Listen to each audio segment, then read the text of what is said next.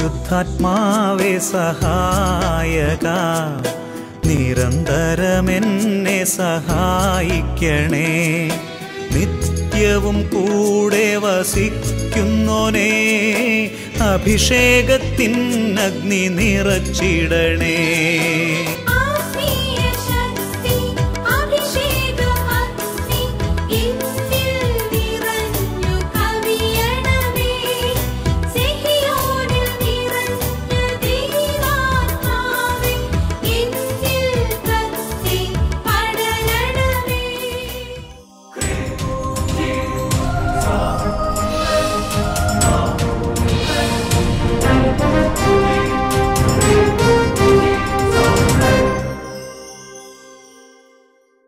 Praise the Lord. Praise the Lord. Hallelujah. Hallelujah. അഭിഷേകാഗ്നിയുടെ എല്ലാ പ്രേക്ഷകർക്കും യേശുക്രിസ്തുവിൻ്റെ ധന്യനാമത്തിൽ കൃപയും സമാധാനവും.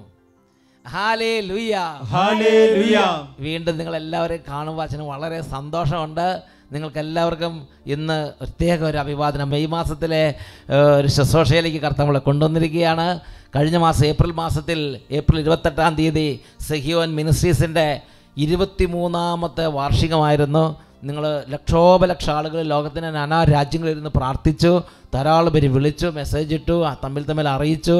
പ്രത്യേക പ്രാർത്ഥനാ ശുശ്രൂഷകൾ ഓരോ പ്രദേശത്ത് സംഘടിപ്പിച്ചു, പ്രാർത്ഥനാ ഗ്രൂപ്പുകൾ കൂടി, കമ്മ്യൂണിറ്റികൾ FCM കമ്മ്യൂണിറ്റികളെല്ലാം ഒരുമിച്ച് കൂടി പ്രാർത്ഥിച്ചു. നിങ്ങൾക്ക് എല്ലാവർക്കും ഈശോയുടെ നാമത്തിൽ നന്ദി പറയുകയാണ്. PDMൻ്റെ 3ാമത്തെ വാർഷികമായിരുന്നു. PDM വൈദിക സമൂഹത്തിൻ്റെ 3ാമത്തെ വാർഷികമായിരുന്നു. അതിനു വേണ്ടി ഒത്തിരി പേര് പ്രാർത്ഥിച്ചു. നിങ്ങൾക്കെല്ലാവർക്കും യേശുവിൻ്റെ നാമത്തിൽ നന്ദി പ്രകാശിപ്പിക്കുകയാണ്. തുടർന്നും PDMന് വേണ്ടി സെഹിയോൻ മിനിസ്ട്രീസിന് വേണ്ടിയും പ്രാർത്ഥിക്കണമെന്ന് സ്നേഹപൂർവ്വം അഭ്യർത്ഥിക്കുകയാണ്. ഇന്ന് നമ്മൾ വളരെ പ്രധാനപ്പെട്ടൊരു വചന ശുശ്രൂഷയിലേക്ക് പ്രവേശിക്കുകയാണ്. യോഹന്നാൻ്റെ സുവിശേഷം 14-ാം അധ്യായം 27-ാമത്തെ തിരുലിഖിതം, ജോൺ ചാപ്റ്റർ 14 വേഴ്സ് 27. ഞാൻ നിങ്ങൾക്ക് സമാധാനം തന്നിട്ട് പോകുന്നു, എൻ്റെ സമാധാനം നിങ്ങൾക്ക് ഞാൻ നൽകുന്നു. ലോകം നൽകുന്നത് പോലെ അല്ല ഞാൻ നൽകുന്നത്. നിങ്ങളുടെ ഹൃദയം അസ്വസ്ഥമാകണ്ട, നിങ്ങൾ ഭയപ്പെടുകയും വേണ്ട. ഈ വചനത്തെക്കുറിച്ച് ഇന്ന് നമ്മൾ ശ്രവിക്കാൻ പോവുകയാണ്. നമുക്കൊന്ന് എഴുന്നേറ്റ് നിൽക്കാം, കുറച്ച് നേരം പ്രാർത്ഥിച്ച് നമ്മൾ വചനത്തിന് വേണ്ടി ഒരുങ്ങുകയാണ്. പരിശുദ്ധാത്മാവിൻ്റെ നിറവിന് വേണ്ടിയാണ് നമ്മൾ ആഗ്രഹിക്കുന്നത്. കുട്ടികൾ, യുവതിവാക്കന്മാർ എല്ലാവരും ഈ സമയത്ത് പ്രാർത്ഥിക്കണം. എല്ലാവരെയും ഈശോയുടെ നാമത്തിൽ അഭിവാദനം ചെയ്യാണ്. നമുക്കിങ്ങനെ പ്രാർത്ഥിക്കുക, ഏറ്റുചൊല്ലി പ്രാർത്ഥിക്കുക. അച്ഛൻ പറയും, അതുപോലെ നിങ്ങൾ അച്ഛനോട് കൂടെ ചേർന്ന് ഏറ്റുചൊല്ലി പ്രാർത്ഥിക്കണം. രക്ഷിതാവായ യേശുവേ, രക്ഷിതാവായ യേശുവേ, എൻ്റെ ദൈവമേ, എൻ്റെ ദൈവമേ, എനിക്ക് വേണ്ടി മരിച്ചുയർത്തെഴുന്നേറ്റവനേ, എനിക്ക് വേണ്ടി മരിച്ചുയർത്തെഴുന്നേറ്റവനേ, ഇപ്പോൾ പ്രത്യക്ഷപ്പെടണമേ, ഇപ്പോൾ പ്രത്യക്ഷപ്പെടണമേ, ഈ ശുശ്രൂഷ സമൂഹത്തിലേക്ക് വരണമേ, ഈ ശുശ്രൂഷ സമൂഹത്തിലേക്ക് വരണമേ. യേശുവേ, യേശുവേ, ലോകത്തിൽ ലക്ഷോപലക്ഷം കുടുംബങ്ങളിലേക്ക്, ലക്ഷോപലക്ഷം കുടുംബങ്ങളിലേക്ക്, ലക്ഷോപലക്ഷം ആത്മാക്കളിലേക്ക്, ലക്ഷോപലക്ഷം ആത്മാക്കളിലേക്ക് ഇപ്പോൾ അവിടുന്ന് ഇടപെടണമേ, ഇപ്പോൾ അവിടുന്ന് ഇടപെടണമേ. Hallelujah, hallelujah, hallelujah, hallelujah, hallelujah, hallelujah. പരിശുദ്ധാത്മാവേ, പരിശുദ്ധാത്മാവേ, നിത്യജീവന്റെ ആത്മാവേ, നിത്യജീവന്റെ ആത്മാവേ, കൃപയുടെ ആത്മാവേ, കൃപയുടെ ആത്മാവേ, സൗഖ്യത്തിന്റെ ആത്മാവേ, സൗഖ്യത്തിന്റെ ആത്മാവേ, ഉണർവിന്റെ ആത്മാവേ, ഉണർവിന്റെ ആത്മാവേ, ഇപ്പോൾ നിറയണമേ, ഇപ്പോൾ നിറയണമേ. രണ്ട് കരങ്ങൾ ഉയർത്തി ഉച്ചത്തിൽ സ്തുതിക്കുന്നു. ഹല്ലേലൂയ, ഹല്ലേലൂയ, പരിശുദ്ധാത്മാവേ, പരിശുദ്ധാത്മാവേ, ഓ പരിശുദ്ധ ശക്തിയേ, ഹല്ലേലൂയ, ഹല്ലേലൂയ, ഹല്ലേലൂയ, പരിശുദ്ധാത്മാവേ, പരിശുദ്ധാത്മാവേ, Holy Spirit, Holy Power, Yes Lord, പരിശുദ്ധാത്മാവേ, ജനകോടികളെ വീണ്ടും ഉണർത്തണമേ, പരിശുദ്ധാത്മാവേ, അടയാളങ്ങൾ വീണ്ടും നൽകണമേ, ആദിയിലെപ്പോൾ ജനകോടികളെ വീണ്ടും ഉണർത്തണമേ, അത്ഭുതങ്ങളും അടയാളങ്ങൾ വീണ്ടും നൽകണമേ, അത്ഭുതമൊഴുകും കൈകൾ അത്ഭുതമൊഴുകും കൈകൾ എന്നിൽ നീട്ടണമേ, ഉണർവിൻ വീശണമേ വീണ്ടും, ഉണർവിൻ കൊടുക്കാറ്റേ വീശണമേ വീണ്ടും, പുതിയൊരു ജീവൻ നൽകണമേ, മനസ്സുകളിൽ പുതിയൊരു ജീവൻ നൽകണമേ, വീണ്ടും എനിക്ക് നൽകണമേ പുതിയൊരു ബന്ധക്രിസ്ത വീണ്ടും എനിക്ക് നൽകണമേ പുതിയൊരു ബന്ധക്രിസ്ത അഭിഷേകത്തെ കൈകൾ എന്നിൽ നീട്ടണമേ അഭിഷേകത്തെ കൈകൾ എന്നിൽ നീട്ടണമേ അഭിഷേകത്തെ കൈകൾ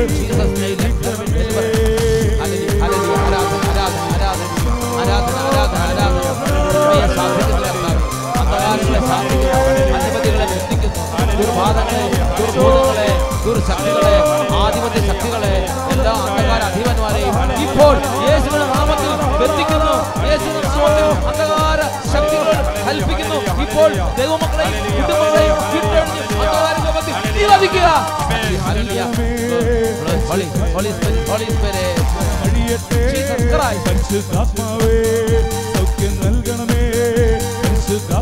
കൈയടിച്ച്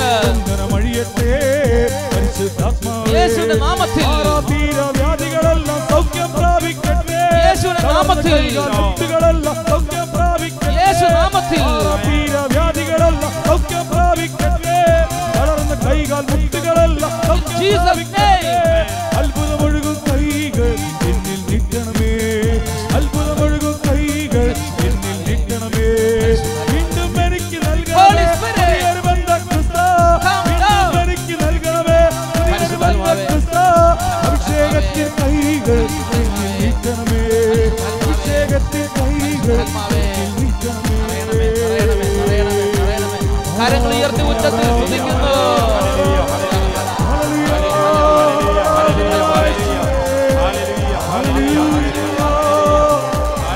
വാഗ്ദാനം ചെയ്യപ്പെട്ട ആത്മാവേ, ഓ നിത്യസഹായകനേ, ബലഹീനതകളിൽ ഫലമായവനേ, പ്രകാശമേ, പ്രകാശം ഉദിക്കട്ടെ. Let there be light. Jesus name.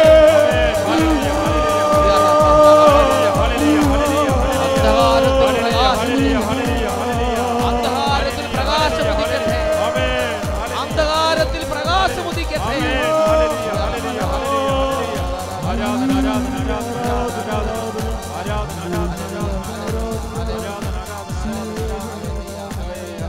പരിശുദ്ധാത്മാവേ ആരാധന, പരിശുദ്ധാത്മാവേ ആരാധന, പരിശുദ്ധാത്മാവേ ആരാധന, പരിശുദ്ധാത്മാവേ ആരാധന, ആരാധന.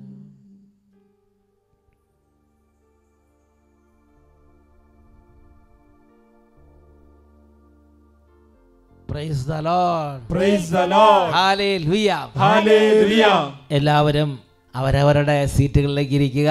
പ്രിയപ്പെട്ട ദൈവമക്കളെ, ഈ മെയ് മാസത്തിൽ വലിയ സ്നേഹത്തോടെ കർത്താവ് നമ്മൾ ഒരുമിച്ച് കൂട്ടിയിരിക്കുകയാണ്. ഇന്ന് വളരെ കാര്യങ്ങൾ കർത്താവ് ചെയ്യാൻ പോവുകയാണ്. ഈ സമയം വചനം കേട്ടുകൊണ്ടിരിക്കുമ്പോൾ ഉത്ഥാനം ചെയ്ത കർത്താവ് നമ്മുടെ ഭവനങ്ങളിൽ ഇന്ന് ഉത്ഥിതനായ ഈശോ രോഗികളെ സുഖപ്പെടുത്തുകയാണ്. ഇന്ന് ഉത്ഥിതനായ ഈശോ ഹൃദയഭാരങ്ങൾ നീക്കി ഹൃദയത്തിന് ബലം നൽകുകയാണ്. ഇന്ന് ഉത്ഥാനം ചെയ്ത കർത്താവ് വീട്ടിലേക്ക് വന്ന് കുട്ടികളെ ആശ്വസിപ്പിക്കുകയാണ്. മനോഭാരങ്ങളിരിക്കുന്നവരെ അവിടെ നിന്ന് വലിയ സമാധാനം നൽകി ശക്തിപ്പെടുത്തുന്ന സമയമാണ്. നല്ല സ്വരത്തിൽ എല്ലാവരും ചേർന്ന് ഒന്നിച്ചുറക്കെ പറയട്ടെ, ഹല്ലേലൂയ, ഹല്ലേലൂയ, ഹല്ലേലൂയ ഗീതങ്ങളോടെ ഈശോയെ നമ്മുടെ ഭവനത്തിലേക്ക് വരമേൽക്കുക. 3 തവണ ഉച്ചത്തിൽ നമുക്ക് ഹല്ലേലൂയ പറയാം. Hallelujah, hallelujah, hallelujah. Praise the Lord, praise the Lord. യോഹന്നാന്റെ സുവിശേഷത്തിൽ 14-ാം അധ്യായം 27, ജോൺ 14:27, ഞാൻ നിങ്ങൾക്ക് സമാധാനം തന്നിട്ട് പോകുന്നു, എൻ്റെ സമാധാനം നിങ്ങൾക്ക് ഞാൻ നൽകുന്നു. ലോകം നൽകുന്നത് പോലെയല്ല ഞാൻ നൽകുന്നത്. നിങ്ങളുടെ ഹൃദയം അസ്വസ്ഥമാകണ്ട, നിങ്ങൾ ഭയപ്പെടുകയും വേണ്ട. കർത്താവ് തൻ്റെ പ്രിയപ്പെട്ട മക്കളോട് പറയുന്ന വളരെ പ്രധാനപ്പെട്ടൊരു കാര്യമാണ്, നിങ്ങളുടെ ഹൃദയം അസ്വസ്ഥമാകണ്ട, നിങ്ങളുടെ ഹൃദയം അസ്വസ്ഥമാകണ്ട, നിങ്ങൾ ഭയപ്പെടരുത്, ഭയപ്പെടണ്ട. പ്രിയപ്പെട്ട സഹോദരങ്ങൾ, ബൈബിളിൽ ഒട്ടനവധി സ്ഥലങ്ങളിൽ യേശു വളരെ വ്യക്തമായി ദൈവമക്കളോട് ജാഗരൂകത പാലിക്കാൻ ആവശ്യപ്പെടുന്ന ഒരു കാര്യം, ഉത്കണ്ഠകളിൽ നിന്നും അത്യാഗ്രഹങ്ങളിൽ നിന്നും അസ്വസ്ഥതകളിൽ നിന്നും വിടുതൽ പ്രാപിക്കാൻ ജാഗരൂകത പാലിക്കണം. നിങ്ങളുടെ ഹൃദയം അസ്വസ്ഥമാകരുത്. ഇന്ന് ഒരുപാട് പേര് തങ്ങളുടെ ആധ്യാത്മിക വളർച്ചയെ നശിപ്പിക്കുന്ന ഈ മാരക വിപത്തിനെക്കുറിച്ച് തിരിച്ചറിവില്ലാതെ ജീവിതത്തിന് ആവശ്യമില്ലാതെ എല്ലാ ദുഃഖങ്ങളും തലയിൽ കയറ്റിക്കൊണ്ട് നടക്കുകയാണ്. ചുറ്റുപാട് തുറന്ന സർവ്വ ദുഃഖങ്ങളും പിടിക്കും. എന്നിട്ട് അതെല്ലാം കൂടെ ചുമന്നുകൊണ്ട് കൊട്ടക്കണക്കിന് ചുമന്നുകൊണ്ട് നടക്കുകയാണ്. പ്രിയപ്പെട്ട സഹോദരങ്ങളെ, ചില സൈക്കിളിൽ 2 വശത്തും നിറച്ചിങ്ങനെ കെട്ടുകെട്ടായിട്ട് തൂക്കിയിട്ട് ആളെ കാണാൻ പോലും പറ്റാത്ത വിധത്തിൽ ചുറ്റിനും ഇങ്ങനെ കെട്ടുകെട്ടായിട്ട് സാധനങ്ങൾ അങ്ങനെ. അതുമാതിരിയാണ് നമ്മളുടെ പലരുടെയും. അത് ഈ പറയുന്ന എനിക്കായാലും നിങ്ങൾക്കായാലൊക്കെ ചിലപ്പോൾ വരും. ഇങ്ങനെ കെട്ടുകെട്ടായിട്ട് ദുഃഖങ്ങൾ വന്ന് നമ്മളെപ്പോലും കാണാൻ പറ്റാത്തത് ദുഃഖം കൊണ്ട് മൂടി കൊടലയായിട്ട്, കൊടലെന്ന് പറഞ്ഞാൽ ഒരു പ്രദേശത്തെ ആളുകളുടെ ശൈലിയാണ്. കെട്ടുകെട്ടായിട്ട് ഇങ്ങനെ കൊലയായിട്ട് ഇങ്ങനെ ദുഃഖങ്ങൾ കൊണ്ട് ഇങ്ങനെ ചില വള്ളിക്കെട്ടുകൾ മരത്തിൻ്റെ മുകളിൽ കയറി ഇങ്ങനെ മൂടി പടർന്ന് കിടക്കണ മാതിരി ദുഃഖം അങ്ങനെ കയറി പൂത്തൊലഞ്ഞ് കിടക്കുകയാണ്.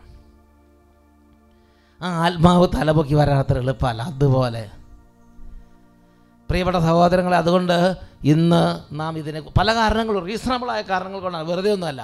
ചിലപ്പോൾ നമ്മുടെ കുടുംബത്തിൽ ജീവിത പങ്കാളി മരിച്ചിട്ടുണ്ടായിരിക്കും, ചിലപ്പോൾ നമ്മുടെ മക്കളുടെ ചില വിഷയങ്ങളായിരിക്കും, ചിലപ്പോൾ നമ്മുടെ തന്നെ ചില പാപ സ്വഭാവങ്ങളായിരിക്കും, ചിലപ്പോൾ നമ്മുടെ തന്നെ ചില ബലഹീനതയായിരിക്കും, ചിലപ്പോൾ നമ്മൾ ഈശോയെ ദുഃഖിപ്പിക്കുന്ന, ഈശോയെ വേദനിപ്പിക്കുന്ന ചില ദുർസ്വഭാവത്തിൻ്റെ അടിമയായിരിക്കാം, ചിലപ്പോൾ നമ്മുടെ കുടുംബത്തിലെ ചില സംഭവങ്ങളായിരിക്കാം, നമ്മുടെ ജീവിത പങ്കാളിയുടെ ചില ദുർസ്വഭാവമായിരിക്കാം നമ്മുടെ ദുഃഖത്തിന് കാരണം. ഒന്നിലും സന്തോഷിക്കാൻ പറ്റുന്നില്ല. കാരണം ഒറ്റ കാരണമുള്ളൂ, അദ്ദേഹത്തിൻ്റെ ആ പ്രശ്നമാണ് കാരണം. അല്ലെങ്കിൽ ഒറ്റ കാരണമുള്ളൂ, എൻ്റെ ഈ ദുർസ്വഭാവമാണ് എൻ്റെ ദുഃഖത്തിൻ്റെ കാരണം. ഓരോ കാരണങ്ങൾ കാണും, ന്യായമായ കാരണങ്ങളൊക്കെ ഉണ്ടായിരിക്കാം. പക്ഷേ കാരണങ്ങൾ എന്തു തന്നെയാകട്ടെ, അതിനെക്കുറിച്ചൊന്നും ചോദിക്കാതെ കർത്താവ് കാറ്റഗോറിക്കലായി പറയുന്നൊരു കാര്യമുണ്ട്: നിങ്ങൾ ദുഃഖിതരായിരിക്കരുത്, നിങ്ങൾ അസ്വസ്ഥതയ്ക്ക് അടിമപ്പെട്ടിരിക്കരുത്. കുടുംബ പ്രശ്നത്തെക്കുറിച്ചാണെങ്കിലും, കടബാധ്യതയെക്കുറിച്ചാണെങ്കിലും, മക്കളെക്കുറിച്ചാണെങ്കിലും, കല്യാണം നടക്കാത്ത എന്തു തന്നെയാണെങ്കിലും ശരി, നിങ്ങൾ ദുഃഖത്തിന് അടിമപ്പെട്ടിരിക്കരുത്. യോഹന്നാന്റെ സുവിശേഷം 14-ാം അധ്യായം 1-ാമത്തെ വാക്യം, ജോൺ 14:1. നമുക്ക് ഒരുമിച്ച് വായിക്കാം. ഒന്ന് വായിച്ചു നോക്കിയേ. നിങ്ങളുടെ ഹൃദയം അസ്വസ്ഥമാകേണ്ട, ദൈവത്തിൽ വിശ്വസിക്കുവിൻ, എന്നിലും വിശ്വസിക്കുവിൻ. നിങ്ങളുടെ ഹൃദയം അസ്വസ്ഥമാകണ്ട. ദുഃഖപൂരിതമാകരുത്. നിങ്ങളുടെ ഹൃദയം ആകരുത്. അസ്വാസ്ഥ്യത്തിന് നിങ്ങൾ വിട്ടുകൊടുക്കരുത്. ദൈവത്തിൽ വിശ്വസിക്കുക, എന്നിലും വിശ്വസിക്കുക. ഇതാണ് പരിഹാരം. ദൈവത്തിൽ വിശ്വസിക്കുക. Trust in the Lord. ദൈവത്തിൽ ശരണപ്പെടുക, ദൈവത്തിൽ കണ്ണു അടച്ചങ്ങോട്ട് വിശ്വസിക്കുക. ഒരമ്മച്ചി ഇങ്ങനെ പറഞ്ഞു, ചിന്തിച്ചാൽ ഒരു അന്തവും കിട്ടണില്ല, ചിന്തിച്ചില്ലെങ്കിൽ ഒരു കുന്തവും ഇല്ലെന്ന് പറഞ്ഞു. ഏതാണ് അതുപോലെയാണ്. ചിന്തിച്ചിരിക്കുന്നവർക്ക് എത്ര ചിന്തിച്ചാലും ഒരു പരിഹാരം ഒരറ്റം കാണിയല്ല. ചിന്തിക്കാത്തവർക്ക് കുഴപ്പമില്ല, അവർ ദൈവത്തിൽ ട്രസ്റ്റ് ചെയ്തിരിക്കുകയാണ്, ദൈവത്തിൽ ശരണം വെച്ചിരിക്കുകയാണ്. ഇന്ന് വരെ ദൈവം നോക്കി, ഇനിയും ദൈവം നോക്കിക്കോളും. ചിന്തിച്ചാലൊരു അന്തവും കിട്ടണില്ല, ചിന്തിച്ചെനിക്ക് ഒരു കുന്തവും ഇല്ല, ഒക്കെ സമാധാനത്തിൽ പൊക്കോളും.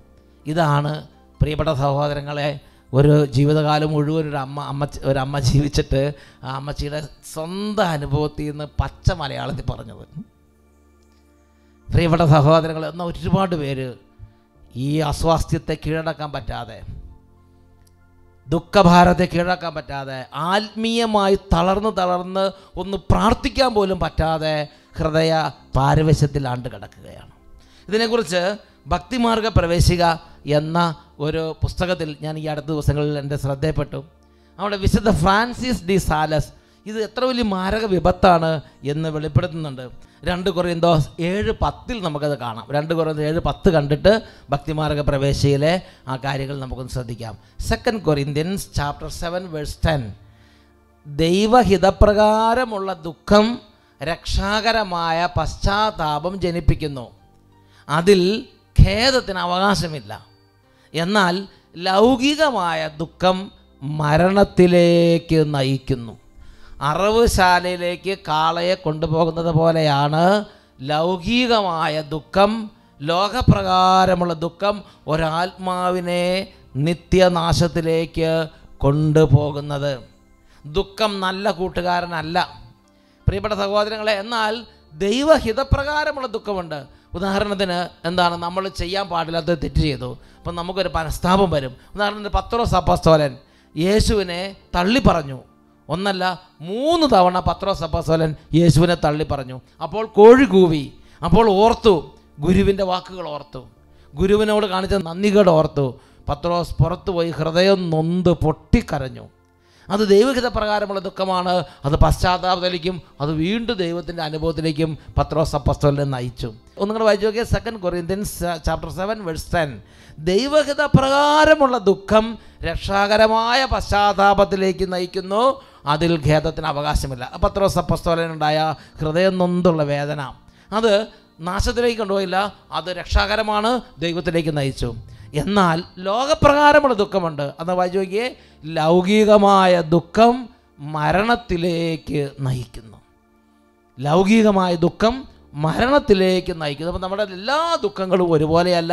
ദുഃഖം 2 തരത്തിലുണ്ട്. ഒന്ന് ദൈവഹിത പ്രകാരമുള്ള ദുഃഖമുണ്ട്, അത് നമ്മളെ പശ്ചാത്താപത്തിലേക്ക് നയിക്കും. 2 ലോകപ്രകാരമുള്ള ദുഃഖമുണ്ട്, അത് നമ്മളെ മരണത്തിലേക്ക് നയിക്കും. ഭക്തിമാർഗ പ്രവേശിയിൽ വിശുദ്ധ ഫ്രാൻസിസ് ഡി സാലസ് ഇതിനെക്കുറിച്ച് വ്യക്തമായി പ്രതിപാദിക്കുന്നുണ്ട്. ദുഃഖം ദൈവഹിതാനുസൃതമെങ്കിൽ രക്ഷാകരമായ അനുതാപത്തെയും ലൗകികമെങ്കിൽ മരണത്തെയും അത്രേ ഉത്ഭൂതമാക്കുക എന്ന് വിശുദ്ധ പൗലോസ് അപ്പോസ്തലൻ പ്രസ്താവിക്കുന്നു. നമ്മിൽ ഉളവാക്കുന്ന ഫലത്തിനനുസരിച്ച് ദുഃഖം ആശാസ്യമോ അനാശാസ്യമോ ആകാം.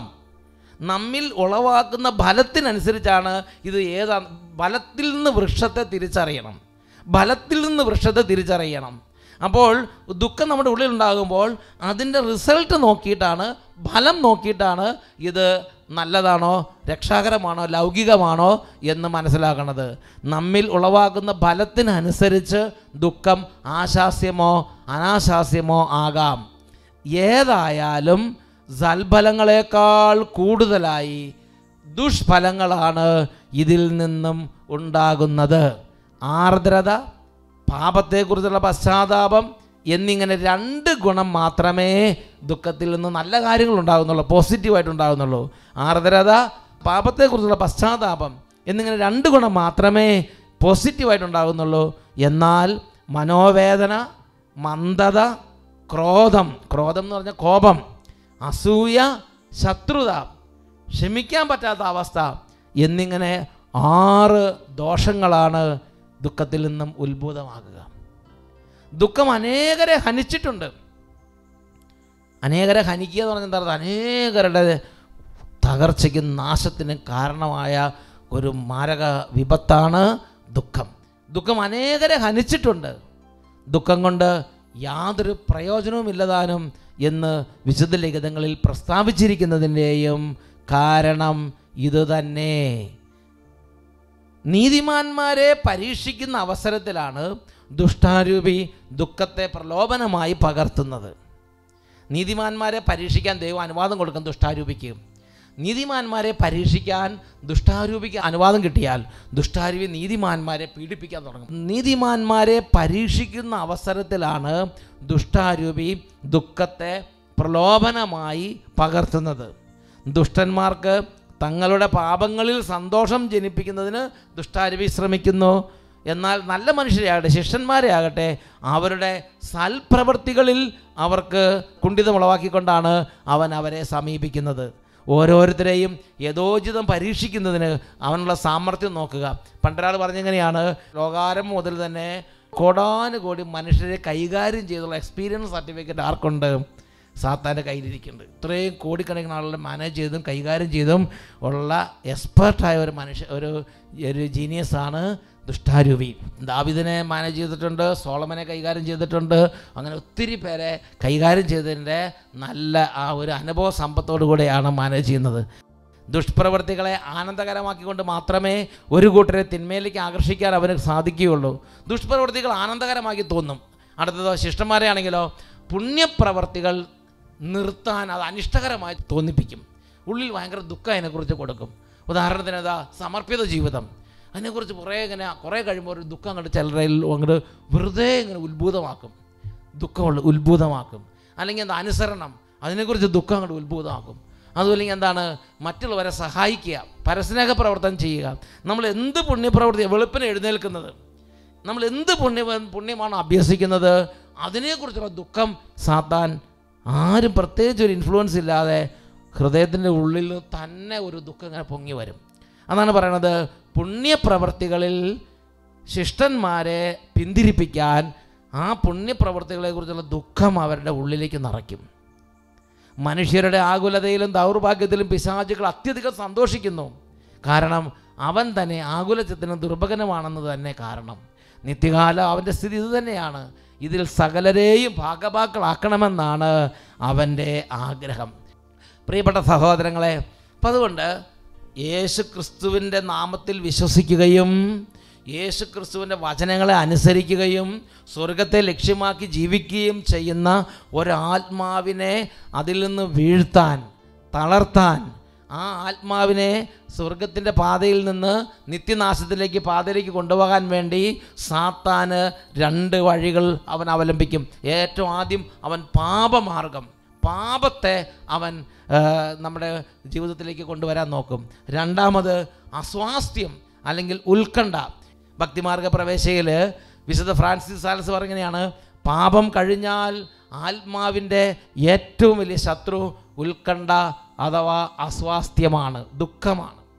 ഉത്കണ്ഠ, അസ്വാസ്ഥ്യം, ടെൻഷൻ, ആകുലത, വ്യഗ്രത, ഇതെല്ലാം ഒരു റൂട്ടിൽ പോണതാണ്.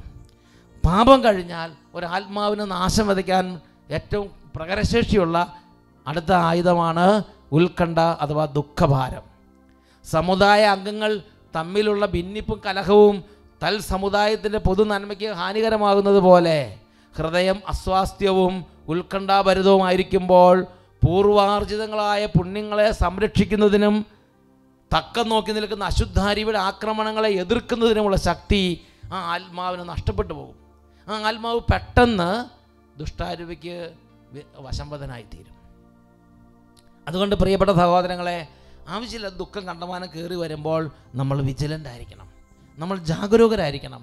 പ്രഭാഷകൻ്റെ പുസ്തകത്തിൽ 30-ാം അധ്യായത്തിൽ 21 തൊട്ട് 23 വരെ വാക്യങ്ങളിൽ ഇതിൽപ്പെടെ നമുക്ക് മുന്നറിയിപ്പ് തരുന്നുണ്ട്. പ്രഭാഷകൻ്റെ പുസ്തകം 30-ാം അധ്യായം 21 തൊട്ട് 23 വരെ വാക്യങ്ങൾ. നീ അമിതമായി ദുഃഖിക്കുകയോ നിന്നെ തന്നെ മനഃപൂർവ്വം പീഡിപ്പിക്കുകയോ അരുത്.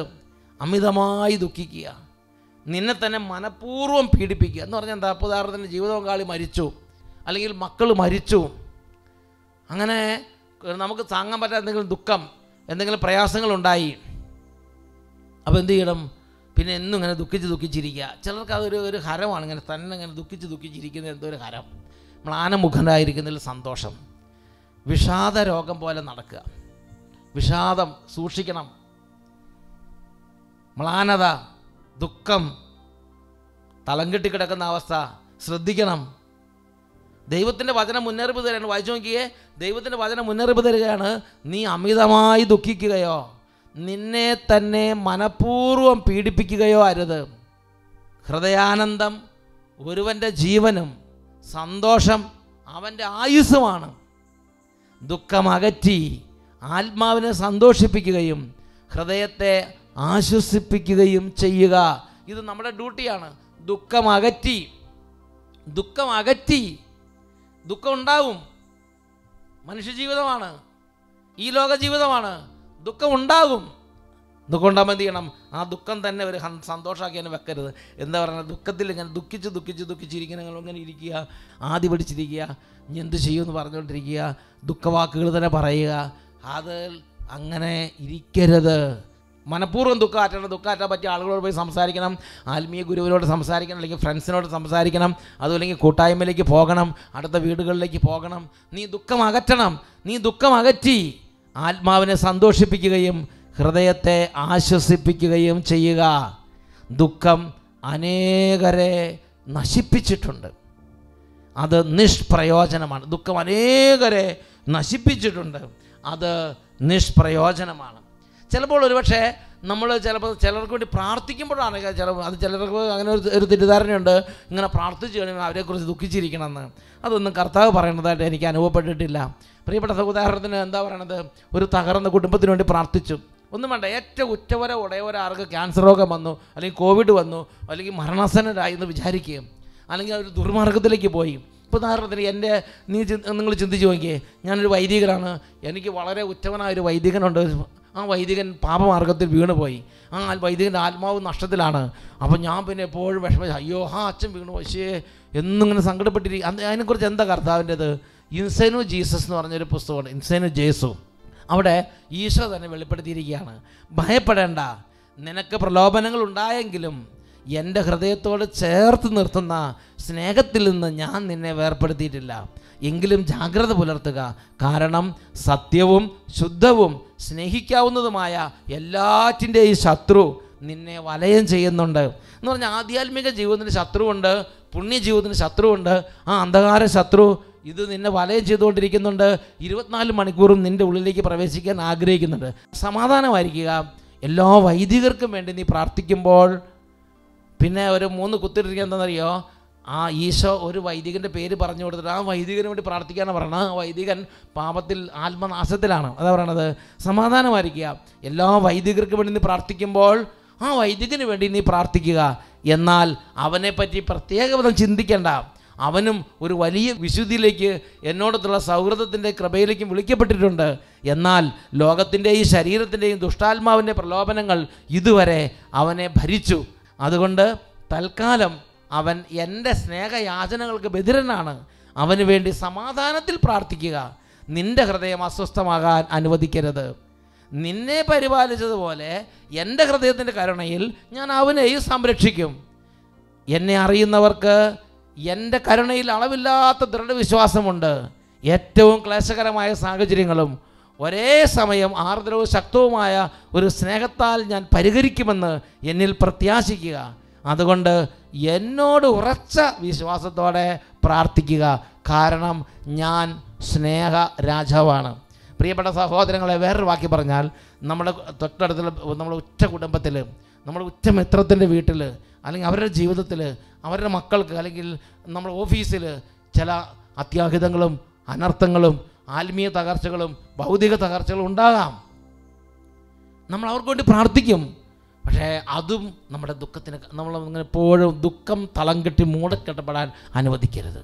ദൈവകരങ്ങളിൽ സമർപ്പിക്കണം. ദൈവത്തിൻ്റെ കരുണയെ ശരണം വെക്കണം. അതാണ് യോഹന്നാൻ 14:1 പറയണത്, നിങ്ങളുടെ ഹൃദയം അസ്വസ്ഥമാകണ്ട, ദൈവത്തിൽ വിശ്വസിക്കുക.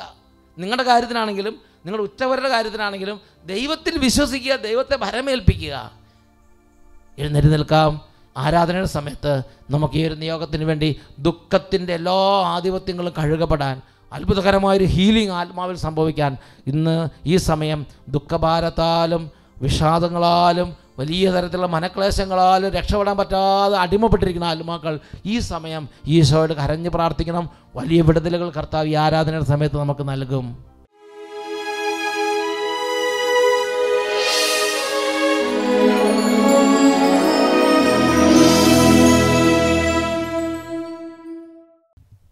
സാധിക്കുന്ന എല്ലാവരും കൈകൾ കൂപ്പി പിടിക്കാം.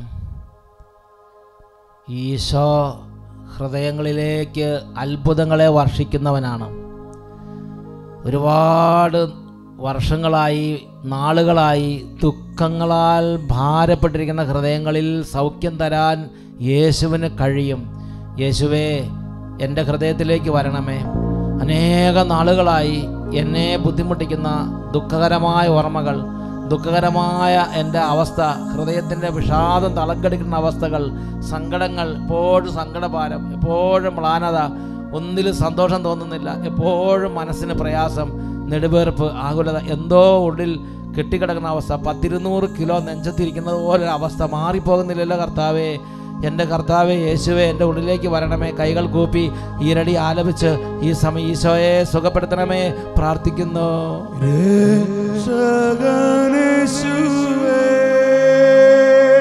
യേശുവേ, എന്നിൽ വന്നിടണേ,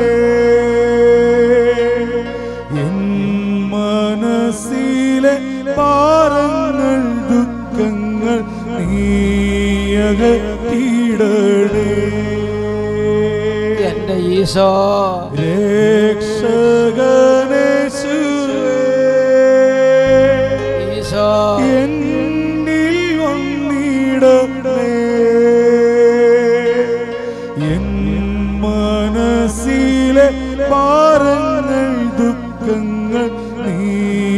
അകറ്റിടണേ. ആദികാലം മുതൽ ഊറി നിന്നിടുന്ന എന്നെ സുഖപ്പെടുത്തണമേ. ഭീതി ഉൾക്കൊണ്ട ദുഃഖനിരാസകൾ ആശയാക്കിടണേ. എല്ലാവരും പ്രാർത്ഥിക്കുന്നു. രക്ഷകനേശുവേ, എന്റെ യേശുവേ, എന്നിൽ വന്നിടണേ. എൻ മനസ്സിലെ ഭാരങ്ങൾ ദുഃഖങ്ങൾ നീയകറ്റിടണേ. രണ്ട് കരങ്ങൾ ഉയർത്തി ഈശോയിലേക്ക് നോക്കി ഉച്ചത്തിൽ സ്തുതിക്കുകയാണ്. ദിവ്യകാരുണ്യ ആശീർവാദം നൽകപ്പെടുന്ന സമയമാണ്. ഉറക്കെ സ്തുതിക്കുന്നു. Hallelujah, hallelujah, hallelujah. എന്റെ മനസ്സിന്റെ ദുഃഖങ്ങൾ, ഭാരങ്ങൾ, സങ്കടങ്ങൾ, നിരാശകൾ ഈശോയെ നീ ഒപ്പിയെടുക്കണമേ. കൈകൾ ഉയർത്തി വിളിക്കുന്നു. യേശുവേ, രക്ഷകനേശുവേ, എന്നിൽ വന്നിടണേ. എൻ മനസ്സിലെ ഭാരങ്ങൾ ദുഃഖങ്ങൾ നീയകറ്റിടണേ. ഈശോ സൗഖ്യം നൽകണമേ. മനസ്സിലെ ഭാരങ്ങൾ ദുഃഖങ്ങൾ നീയകറ്റിടണേ. നീയകറ്റിടണേ.